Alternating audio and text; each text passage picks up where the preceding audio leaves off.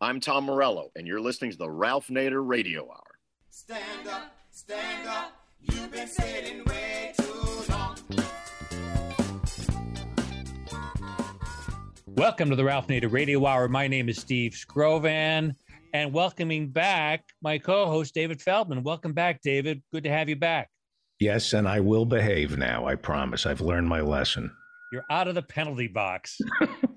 And, of course, we have the man of the hour, Ralph Nader. Hello, Ralph. Hello. We have the woman of the world on our program, a great humanitarian, pragmatic, networking woman, Hazel Henderson, for our listeners to benefit from and follow up with her enormously motivating website. Thanks for teeing that up, Ralph. You know, in our modern industrial society, we are accustomed to measuring national prosperity in terms of finance, in terms of money. We're told that things are good. Look at how high the stock market is. Look at how high our GDP is. But there seems to be a disconnect between those numbers and how prosperous and satisfied real, living, breathing people feel. And that's because money does not tell the whole story. There are other yardsticks. And that's where our guest Hazel Henderson comes in. She's the founder of the group Ethical Markets, whose mission is to advocate for other ways of measuring prosperity and developing and promoting economic models that emphasize not cutthroat competition and fear of scarcity, but are based on principles of cooperation and sharing in our abundance. Someone once said, quote, "It's easier to imagine the end of the world than the end of capitalism," unquote. Well, Hazel Henderson has a remarkable imagination, and we are privileged to spend the whole hour with her. But that doesn't mean we're not going to check in with our corporate crime reporter, Russell Mokhiber. As always, Russell will give us his latest report on the corporate crime blotter. But first, let's hear about golden rule societies, what Elon Musk would have to do to make Twitter truly a public square, and how we as a nation are not as polarized as the politicians and news media would like us to believe. David? Hazel Henderson is the founder of Ethical Markets Media and the creator and co-executive producer of the Ethical Markets TV series. She's a world-renowned futurist, evolutionary economist, a worldwide syndicated columnist, consultant on sustainable development, and author of the award-winning book entitled Ethical Markets, Growing the Green Economy. Welcome to the Ralph Nader Radio Hour, Hazel Henderson. Thank you very much. Welcome indeed, Hazel, for coming on. And one of the things you're noted for is tackling the tension between commercial values and civic values. And civic values are often not for sale. And you think that a lot of things that go on between human beings on a daily basis represent the golden rule, and they're not for sale. Unfortunately, we have these giant corporations commanding technology, labor, capital, media, and they provide the yardsticks by which we measure our economy. Tell us about the yardsticks that really mean things to people, but don't get calculated in measuring what's called progress. And tell us about your 12 Calvert-Henderson quality of life indicators. Well, let's begin with the Golden Rule societies, which have dominated human societies for literally thousands and thousands of years. And the Golden Rule, simply do as you would be done by, was really the rule that everybody lived by, an acknowledgement of mutual interdependence and mutual respect. And that basically was the way everything was for centuries. I mean, if you go on Wikipedia, there's 50 pages on the Golden Rule and all those societies and spiritual leaders who adopted it. And then, fast forward, we humans made another step at the year 1215 in England. And basically, that was the first time that we acknowledged that the king didn't own our bodies. It was the writ of habeas corpus. And that was another huge step forward, that we own our own bodies. And of course, today we find there are a lot of white-dominated patriarchal societies where they don't count women in that. And then we made more progress fast forward to 1948, where Eleanor Roosevelt and the United Nations put out the Universal Declaration of Human Rights. And then in the year 2000, I was honored to be at the Peace Palace at The Hague when the 16 Principles of the Earth Charter were announced. And basically, they are the 16 principles of human responsibilities. And as we all know now, you can't have rights without responsibilities. So basically, we humans now, the planet is testing us to see if we are going to make sufficient progress to avoid becoming part of the sixth great extinction, which we are causing, but may also end up being eliminated from the Earth, because the planet is always in charge, and eventually the planet wins. And that's why you worked so hard with groups all over the world to develop other yardsticks. I'll give you my examples, but you have many. If there are a lot of auto crashes and deaths, it produces a lot of business and increases the GDP.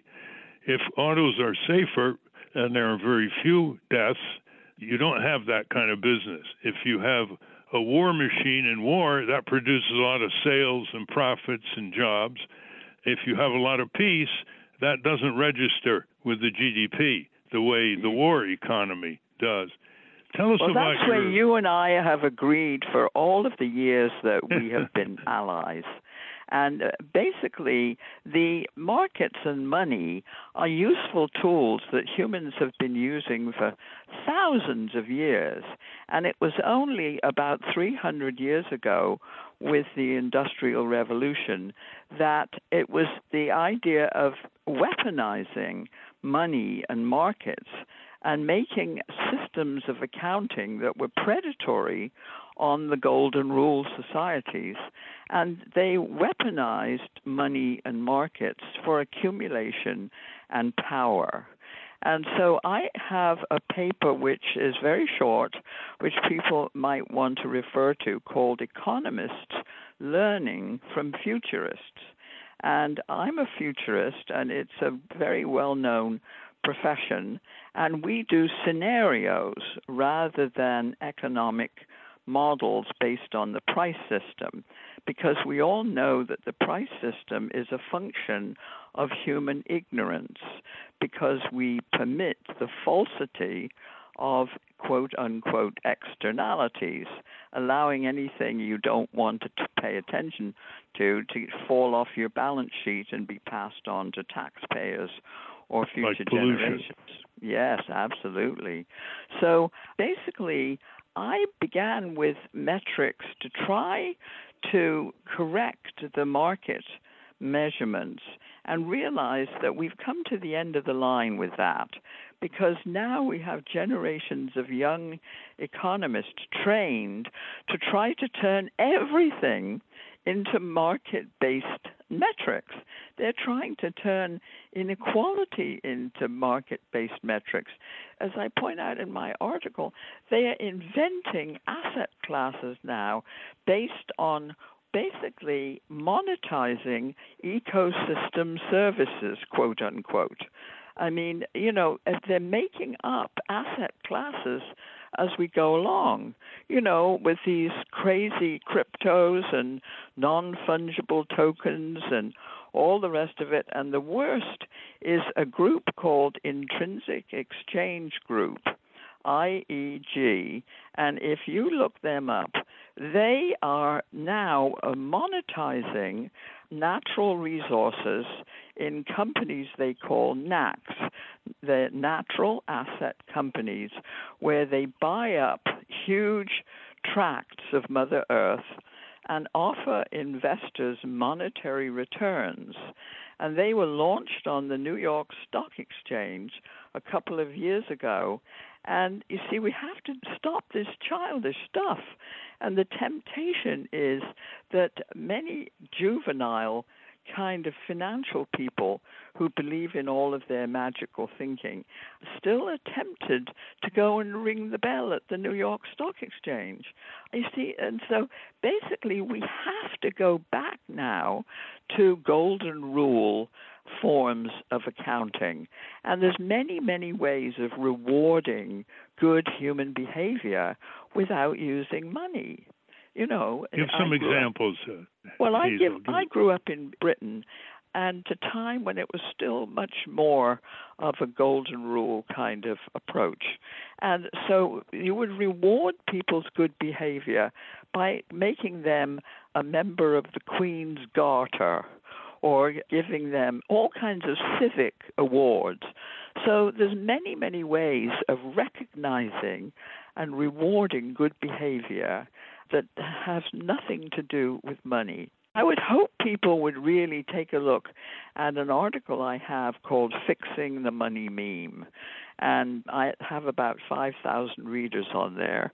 And basically, I'm just saying the money meme is kind of a story that we all believe in or been taught to believe in. It's like fish swimming in the water don't notice the water. And we have to wake up and see the extent to which we are all somehow entrapped by this false story. Well, it's true. And you produced an article in October called Reframing the Politics of Polarization. Listeners, you should really read this. You can get it on hazelhenderson.com.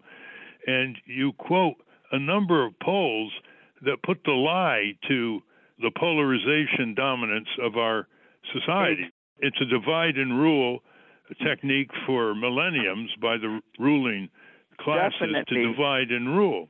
It's the meaning of fascism, really, when mainstream media buy and perpetuate these false stories. But, of course, they're owned by corporations. Yeah, look at the polls that prove your point. Nearly 8 in 10 Americans favor limits on both raising and spending money in congressional campaigns. 84% of Americans agree that politicians have too much economic power, and 82% agree that the rich and big corporations have too much power. 6 in 10 of us believe that upper-income Americans don't pay enough in taxes. 78% of Americans, including 80% of Republicans, oppose the Supreme Court's 2010 Citizens United ruling unleashing even more money in politics. 84% favor paid family leave, and 2/3 support a $15 minimum wage. 71% think that most immigrants living in the U.S. illegally should be offered a chance to apply for legal status. And currently, in the news, 71% are against overturning Roe versus Wade. And it just goes on and on. A whole 2/3 are for campaign finance reform. This doesn't surface in the media. No, it doesn't surface in the media because they're all owned by the same corporations. But there are all these massive market failures. We have the market failure in the healthcare system because healthcare can never be a market because the buyers, in other words, the patients, have almost no power and no information. And the sellers, i.e. the insurance companies and the providers, have all the power and all the information. And then we have the same market failure in the food system, nothing to do with nutrition, all to do with trading globally those depleted grains that are in their market model. And then you've got market failures in education and in the safety nets that every society has to have in order to operate. I mean, you can't operate eventually without safety nets. And the evidence now, nature is providing all the evidence. I just read this, we just posted this piece on heat. And in India, there is a huge heat wave, and basically this is expected to go on. And just an example, a 17-story landfill exploded. I mean, can you believe it? From all of the toxic and combustible items that had been thrown away. And, nature is still in charge. And sooner or later, finance, which is still completely blind, will either wake up to this. I call the financial model magical thinking, which it really is. And so they are the problem that we have to deal with now. And there's a piece in The Economist this week on central banking and all the rest of it. And they're saying, climate change, oh, yeah, we can incorporate that in our economic model. And, it's not so bad. So this is where we are now. We've got to wake up from this market story, that this predatory market fascist system. Your point on food, they made a market in fat, sugar, and salt and pushed it on very susceptible children all over the world, especially the United States, leading to vast overweight children with diabetes and high blood pressure. And yes. And they took the nutrition out of natural nutritional foods that have been grown for centuries. There's your point on markets. Tell us about the incredible networking that you did, Hazel Henderson, that you were instrumental and is going on now to foster the very pragmatic transformation in the world from global competition to global cooperation, because global competition tends to end up in an arms race. Yes, absolutely. And so basically, I have a piece called The Dawn of a New Age, and I'm just saying that from now on, everything is going to have to change. For example, the number one for me, being a woman who feels that I have the right to own my own body, strangely enough, is the whole idea that basically we have to be able to go beyond the old patriarchal dominance model. Like in Germany, the foreign minister and her two cabinet minister assistants say, we are going to have feminist foreign policy. Okay, what's wrong with that? We never tried that. We've got to try some things we never tried before. Yes, indeed. Give us your take on the global corporations. Are they compatible with democracy and peace, or are they omnicidal in terms of, for example, global warming, land erosion, the destruction of oxygen in the ocean? These corporations now are becoming like global governments. What's your take on that? Yeah, I mean, the new ones, Ralph, as you know, are the social media giants, Facebook, Twitter, whatever. And I have an article on my website called Steering Social Media Towards Sanity. And there are 5 steps that are necessary to control these. And amazingly, there's bipartisan support, even in the Congress, to do this. And number one is that we have to repeal Section 230, which gave them a shelter from liability, the kind of liability that other media have. Number 2 is to break them up on antitrust basis. That's happening. And then number 3 is like know your customer. Just you may not have anonymity, and that would cut down, as I understand it, about 50% of the bad behavior if you had to acknowledge who you were. And then 4th is basically to change the business model. And if they purport, like Musk is saying he's going to do with Twitter, if you purport to be the public square, then you must change the business model, no longer take advertising, and only give public service spots and receive no funds from advertising of commercial nature. And basically, that has to be their new business model. And basically a non-profit model, and can be based on subscriptions or whatever. And then the 5th is what I call habeas corpus. In other words, we not only own our own bodies, but guess what? We own our own minds and everything that comes out of our minds. So We need to establish ownership and get paid for every bit or byte that we contribute to any of these social media platforms. So those 5 reforms are very widely supported on both sides of the aisle, even in the U.S. Congress. And one of the most important is getting rid of anonymity, which causes so much of the foul, violent materials. And listeners, the reason why Hazel keeps referring to her articles is because she wants you to go deeper than what you all hear on this program. And before we continue, Hazel, give our listeners your various websites. The one main website is ethicalmarkets.com, and that is ethicalmarkets, all one word, plural.com. And everything is there, and you can shift to all of the other sites that we have from there, including our TV channel.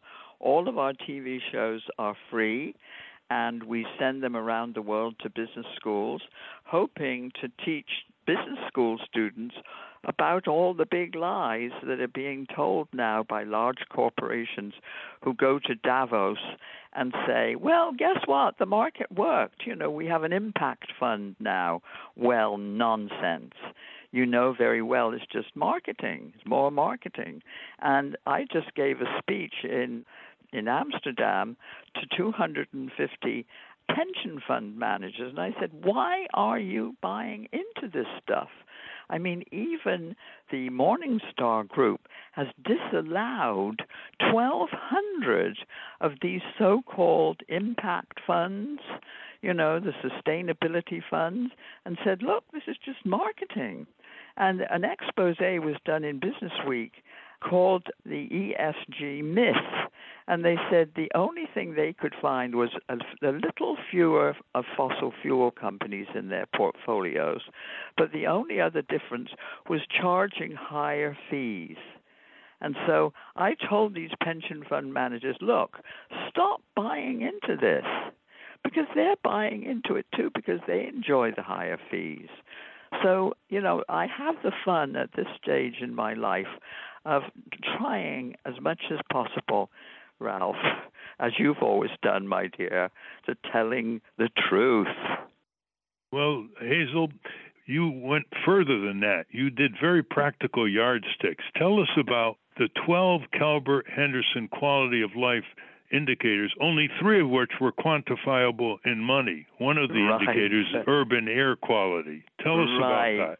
Yeah, well, the Calvert Group, I worked as an advisor with them, basically just, you know, for travel and all of that. I wasn't paid by them in any formal way. But we had an advisory council to develop these kind of new metrics.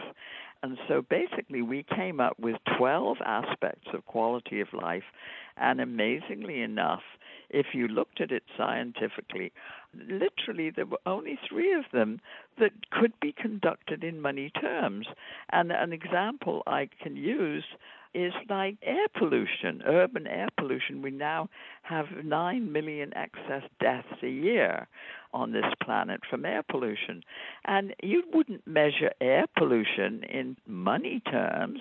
You would measure it scientifically in parts per million of junk in the air. So, you see, we went to what we call science-based investing. And basically, science-based investing is looking at the risks in the real world and doing away with the financial community's magical thinking. Well, you know, Sarah Bloom Raskin was blocked from becoming vice chair of the Federal Reserve recently because she once made a speech saying the Federal Reserve should crank in climate disruption in some of its calculations. Give us your view on the Federal Reserve here. Yeah, well, the Federal Reserve, the way it's set up, it really perpetuates inequality. And it's really the way the plumbing is set up. And I have there again on the website with a link through, I have referenced the articles by 4 really brilliant women who have disassembled the operation of the Fed and how it actually contributes to inequality. And a perfect example is, okay, if they try to, buy up dud mortgages, they are real estate mortgages, and that immediately flows through into housing bubbles, which then burst like they did in 2008. You see, they don't have any systemic analysis. And the women economists like Rana Foroohar, who is at the Financial Times, I follow her very closely. Stephanie Kelton, whose wonderful book is called The Deficit Myth. Everybody should read that book. And the one on the Fed as engine of inequality.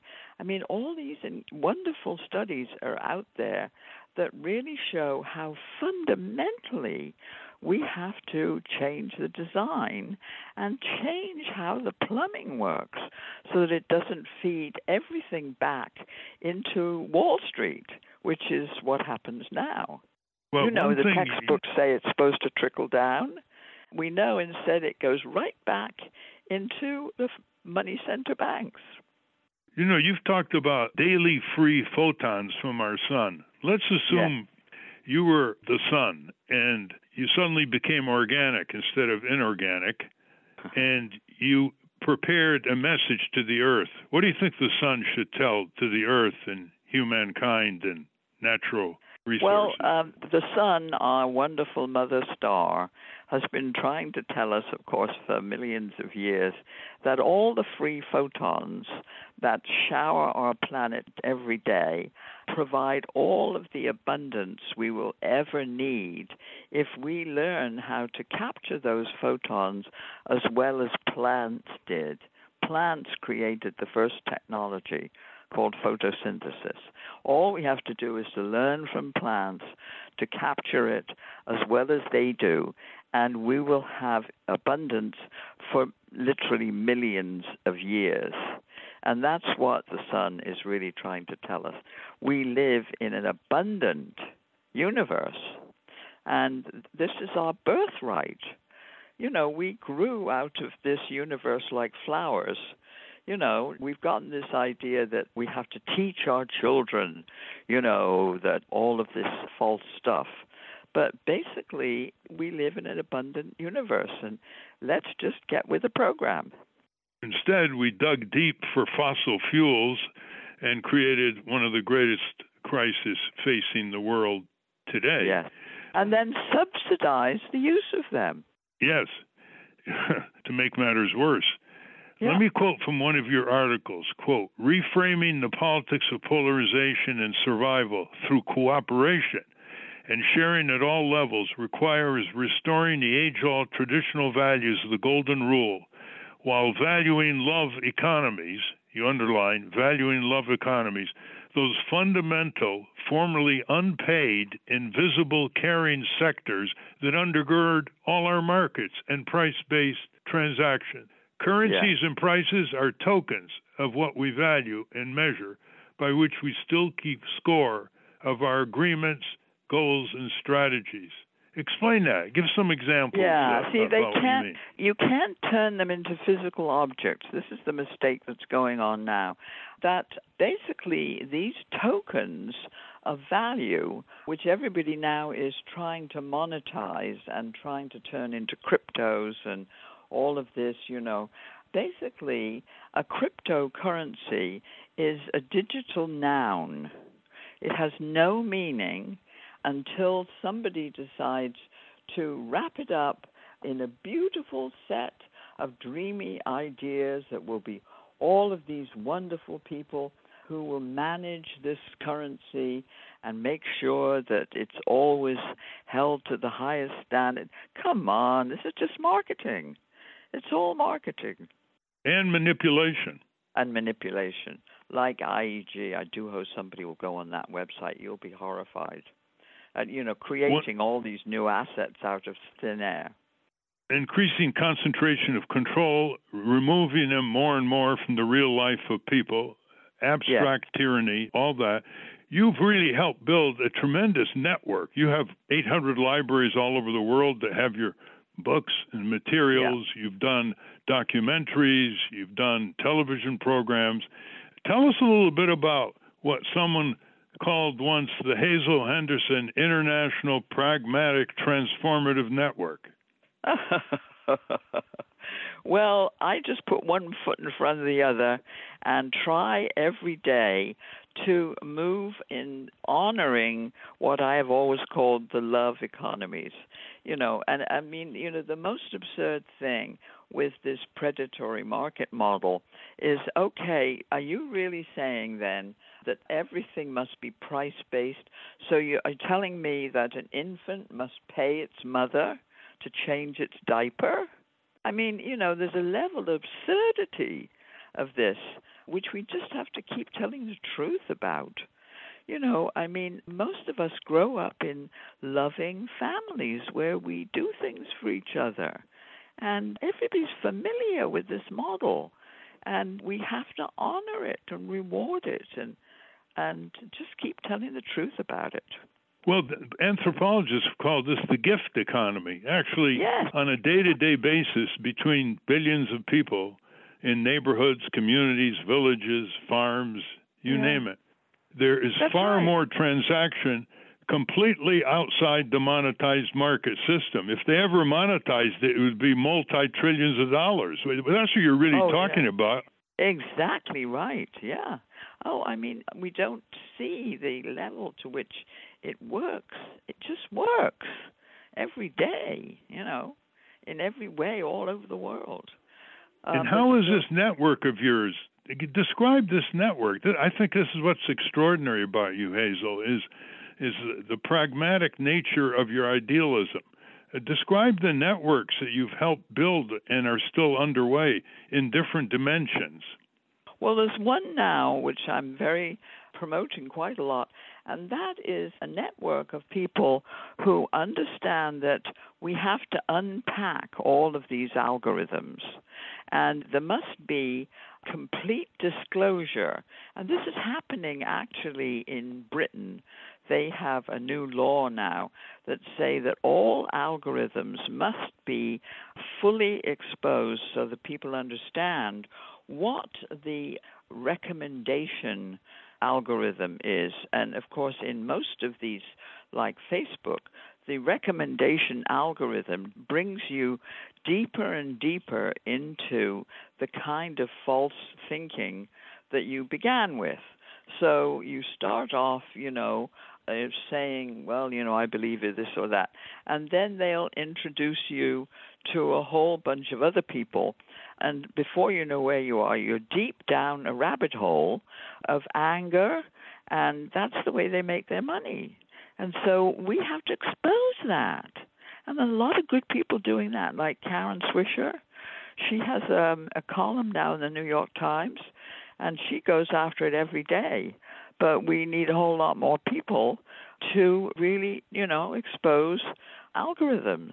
How would you replace the omnicidal, monetized, myopic power of giant corporations astride the globe, escaping national jurisdictions, pitting countries against one another for maximum profit, hollowing out communities?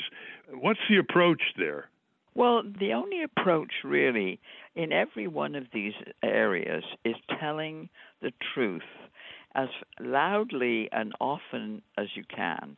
And I have no ambition or an expectation that I'm going to make that much difference, or even any of the networks are going to make that much difference. The thing is that the planet basically is in charge, and they will run up sooner or later against the planet, whether it's the new heat with garbage dumps exploding in India or whatever. The lessons of the planet will win. The planet will always win. What can be called the revenge of an abused natural world, which is what global warming is. Yeah. Right. But I don't think the planet thinks about revenge. The planet just does what it does. There's no intentionality there. The planet just is. And we will have to learn to respect the planet's lessons, or else we will join the next extinction. We are being tested now to see whether we are a suitable species to continue. The planet isn't in danger. Another species will take over and have a crack at, the next stage. Who knows? The planet will be fine. Well, with deforestation, depletion of the oceans, global warming, habitat all that will heal. If we leave the scene, if we become part of the extinction, all of that will heal. May take a while, but other species will take over, whether it's kudzu or whatever. But it'll all heal. It can, and the planet does that. Hazel, the young generation tends to get very quickly discouraged. They have a short-term stamina. They have the iPhone in their hands, accessible to all kinds of information, but it becomes a self-limiting addiction in the way it's used. What would you say to the young generation? I know some of them are very alert, like Greta and others, but the vast majority, seem purposeless. They seem drifting, and they're asking for help and direction. What would you say to them? Well, the first thing is get off those screens for a bit, because they really are so poisonous. And I think a lot of young people are beginning to realize that. Get out in nature, take a walk in the woods, and meet with your friends without devices for change, and share real information. And a lot of them are beginning to do that and realizing how unhealthy it is to spend most of your life on small screens. Because, it just shifts you sort of into this left brain cognition where you really get a distorted view, of what's actually happening on the ground. And that's the best way they can, I think, ground themselves, which is what many of them are doing now. And what kind of groups in your network do you think they should be alerted to and join and revive and invigorate? Well, my gosh, there are so many that I can't really enumerate them now. But those groups, the self-help groups with young people, I know that they exist, and just go search and find them and join up with them, because they are in many countries. You have this kind of reaction. I know it's going on a lot in Britain, where I grew up, but also I've worked in Latin America for many, many years, and a lot of the people in Latin America are always still much closer to the golden rule kind of societies, and will slip back very quickly into that kind of understanding. So it's everywhere. Hazel, have you written much or connected with the cooperative economics, like consumer cooperatives, which started in your native country? Tell us about that. Yes, what people don't even know is that right now, today, there are more human beings employed in cooperative enterprises than in all the for-profit corporations combined. And that's UN data that you can go on UN.org. And the year 2013 was the year of the cooperative, where they have all of this information.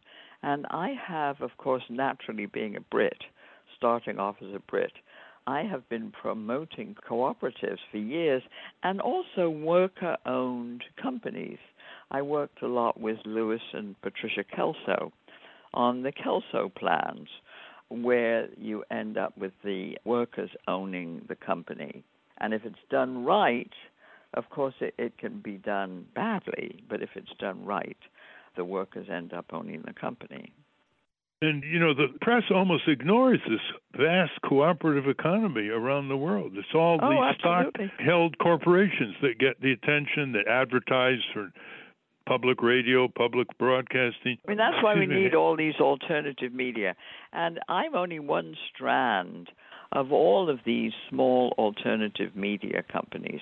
And if people go on our website, they can see some of our media partners, like a group called the Green Economy Coalition, which is the first, really, the largest global network of NGOs, all kinds of people devoted to accelerating the shift to the Green New Deal, the green economy. On my website, the partners page, you can click through to all of these partners.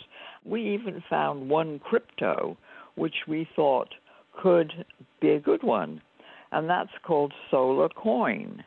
And it's run by a guy who used to be an asset manager and realized it was all crap. He was with Bridgewater. And instead he went back and learned biology and wrote a book called The Nature of Value, and then started Solar Coin, which is a rewards currency. And you can't earn a Solar Coin unless you have a third party verify that you have generated off your rooftop or your company's rooftop a certain number of kilowatt hours of solar electricity. Oh, fascinating. Now, that could be a good crypto because it's totally backed by physical assets that are much more valuable than gold. In 2004, I think, you wrote Building a Win-Win World, Life Beyond Economic Warfare, and you've made many trips to China, and the tensions between China and the United States have been building up. What's your approach to China? Well, I still have so many good friends in China, and I was invited there by the State Council as a futurist, recommended by Alvin and Heidi Toffler, who wrote Future Shock. And so I did my first lecture in China in 1986. And they have made me, professor of all kinds of, institutes. And basically, the article I wrote that updated all of this is called Can the USA and China Find Paths to Common Prosperity, which is the Chinese model, what they're looking for now.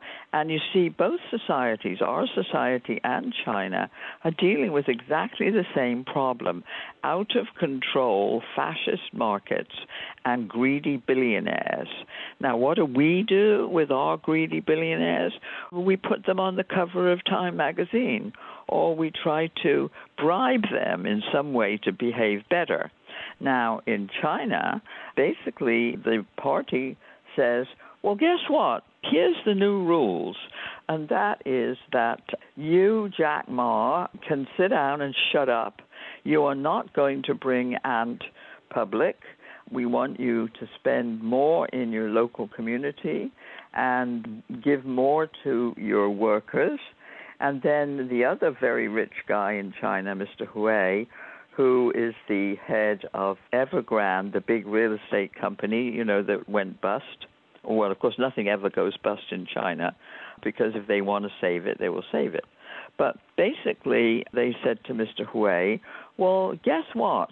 The new rule is that housing is for people to live in, not for speculation or market purposes. So just deal with it. And you see that both societies could come together, as they have done on climate change, thanks to Al Gore, at the COP meeting, the one that was in Copenhagen. So we're already cooperating in many, many ways with the Chinese, and let's just focus on what we can agree on and what we can cooperate on. Well, they certainly, both regimes seem to bring the worst out of both of them, and there's a lot going on beneath the radar in China and the U.S. that can foster those cooperative arrangements. Instead, it's one leader berating another leader, and China gets its back up. It's the Middle Kingdom. It gets its back up. It's going to be very harsh and brutal, even on its own people. The point is that, those stories make the media, the horror stories. Everybody wants the stories, about fear and all the bad things. There are bad things going on in China. But on the other hand, the People's Bank of China, and I know those people very well, they developed a model of greening finance, which could have been written by me. And Mr. Ma Jun is promoting that a lot now in the USA. And so, yes, let's agree with them about how to green the financial system. Well, listeners want to learn more about this. Hazel has been a producer of Transforming Finance, a TV series, Transforming Finance, and publishers of the Green Transition Scoreboard. David? Thank you, Hazel. One of the things we've learned from Ralph is that corporations can't self-regulate, and you've pretty much said that. Right. They're like children. They will do whatever they can get away with. How do we infantilize them? What language could we use to infantilize corporations so they stop infantilizing us? Gosh. Well, certainly I'm using this term magical thinking, for the way they operate. But I haven't yet really thought of a good term that really could put them properly in their place. But it's something to do with a sort of rather infantile temptation model. Yeah, I think what David is illustrating is one of our young scientists many years ago went to a processed food convention, and they were given awards to the people who developed the most tasty chemicalized whipped cream and things like that. And he jumped onto the stage and took over the podium. It was Michael Jacobson who started the Center for Science and the Public Interest. I remember him so well. And just by way of illustrating, in a world desperate for nutrition and desperate for food safety, they were giving out awards for this kind of tripe. And I think this kind of lucrative trivia ought to be elaborated more, apropos David's question, to show that these people are trivializing the planet into profitable death for themselves. That's why I use the word omnicidal. Yes, and so also that they have weaponized the word innovation. Innovation for what? Innovation for what purpose? Is it 65 new brands of hair cream? Or is it innovation to create better solar energy companies? Shift to heat pumps, solid things like that. Innovation for Trident submarines, each one of which can blow up 200 cities in a few hours, or innovation to get clean drinking water in locales all over the world. Yeah, so I think a lot of us have to really politicize and focus on these words, these classifications, and how careful we have to be about classifications and which ones help us understand what's going on and which ones confuse what's going on. Hannah, how about the young generation asking a question or comment? Thank you, Ms. Henderson. First, I want to humbly suggest corporate hissy fit or corporate temper tantrum. Oh, yes, I like that. So That's great. Temper tantrums. See, that was the one they used when the Fed removed the put, said, no, we're not going to always bail out Wall Street. And Wall Street had what they called temper tantrums. Hannah makes a very good point. I think personalizing corporate behavior is good. Like when hospitals, to make more profit, get mothers who give birth and they get them out of the hospital very, very fast, they can be accused of attention deficit disorder. Oh, God. Yes. And then General Motors refusing to curb its pollution. Yes. Can be accused of. In other words, you use psychological language to personalize them, and then people will get more interested in them. Right now, most people don't know who the CEOs are that are running the country. In the old days, they knew it was Andrew Carnegie and John Rockefeller and Jay Gould and others. Right. They don't know their rulers now. No, that's exactly right. No, I love this. This is terrific, Hannah. I got a PG&E is grounded. Uh-huh. Well, I do have a legitimate question, if I may. So California's Attorney General is trying to put ExxonMobil in the corner. Oh, I like that. Yeah, you're good at this. Thank you. I just absorb all of everyone else's brilliance, and then I say one. Well, we all do. We all learn from each other. It's wonderful. That's the golden rule. I was going to say, GM refusing to curb its pollution over the decades needs to be taught something about toilet training. Oh, yes. Great. I love it. So I have a question actually about ExxonMobil's potty mouth. So the LA Times reported recently that California's Attorney General is subpoenaing ExxonMobil, looking for information related to their efforts to minimize the public's understanding of the harmful consequences of plastic and perpetuating the recycling myth. And I'm a spokesperson for the corporation, said, quote, "We reject the allegations made by the Attorney General's office in its press release. We are focused on solutions, and meritless allegations like these distract from the important collaborative work that is underway to enhance waste management and improve circularity." So I'm just curious what your reaction is to. Oh my God! Well, this term circularity, which was there's another term we have to unpack, because the Ellen MacArthur Foundation really promoted that. She was the woman who sailed around the Earth solo, and she's based in London, and she has a thing and newsletter called The Circular Economy, and that now is also being basically politicized in the worst possible way, where everybody is sort of, oh yeah, well, we're part of the circular economy, with some completely trivial kind of thing. Now, there's some good operations in the circular economy. One I'm an advisor to, which is a company called eCor Global, ECOR Global.com. And what they do is they take the wastes from, say, right now from Schiphol Airport in Amsterdam, and right there on the spot, turn them around in a very small energy-efficient unit on the premises to the next day's, needs. That's the real circularity.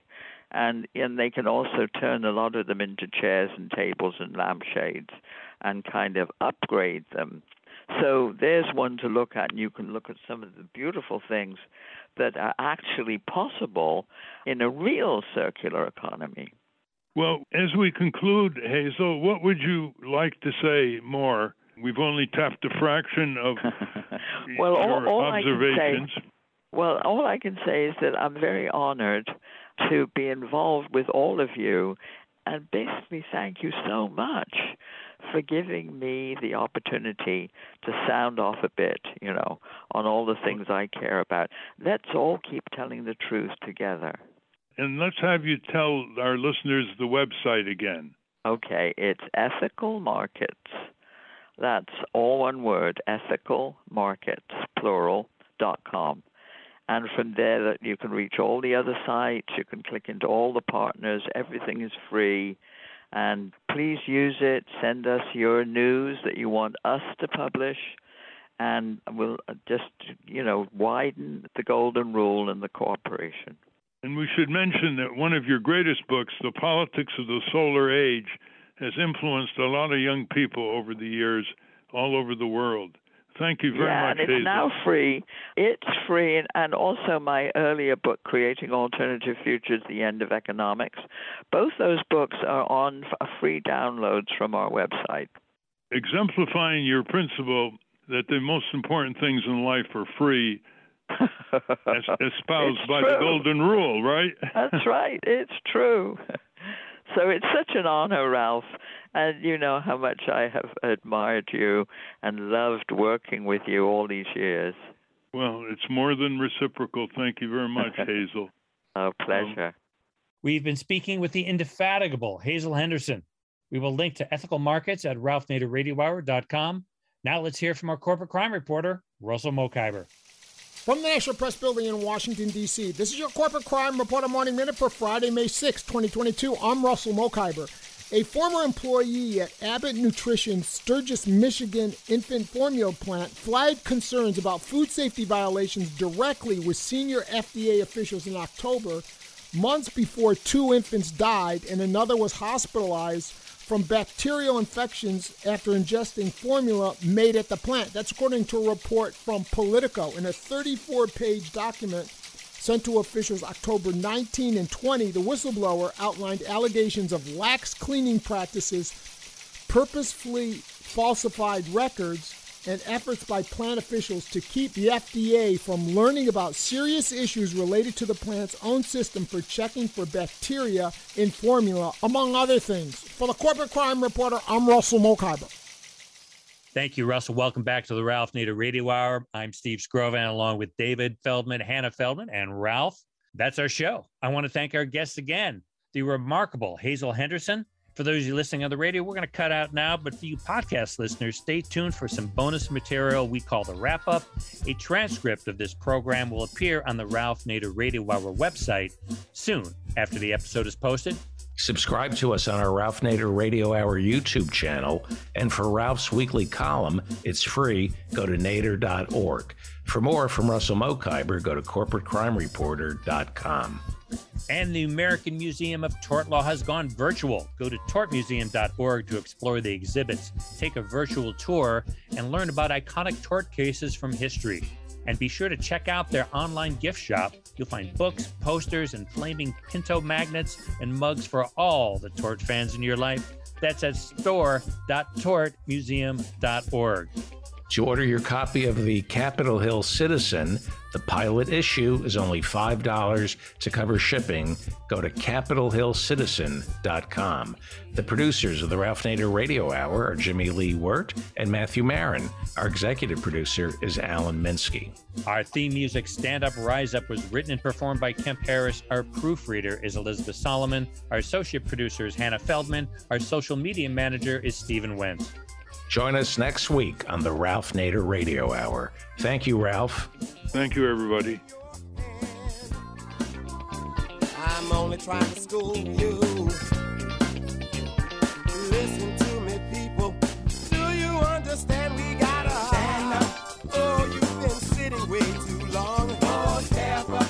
You know what's right and you know what's wrong. Rise up. Don't let the system hold you down. Stand up.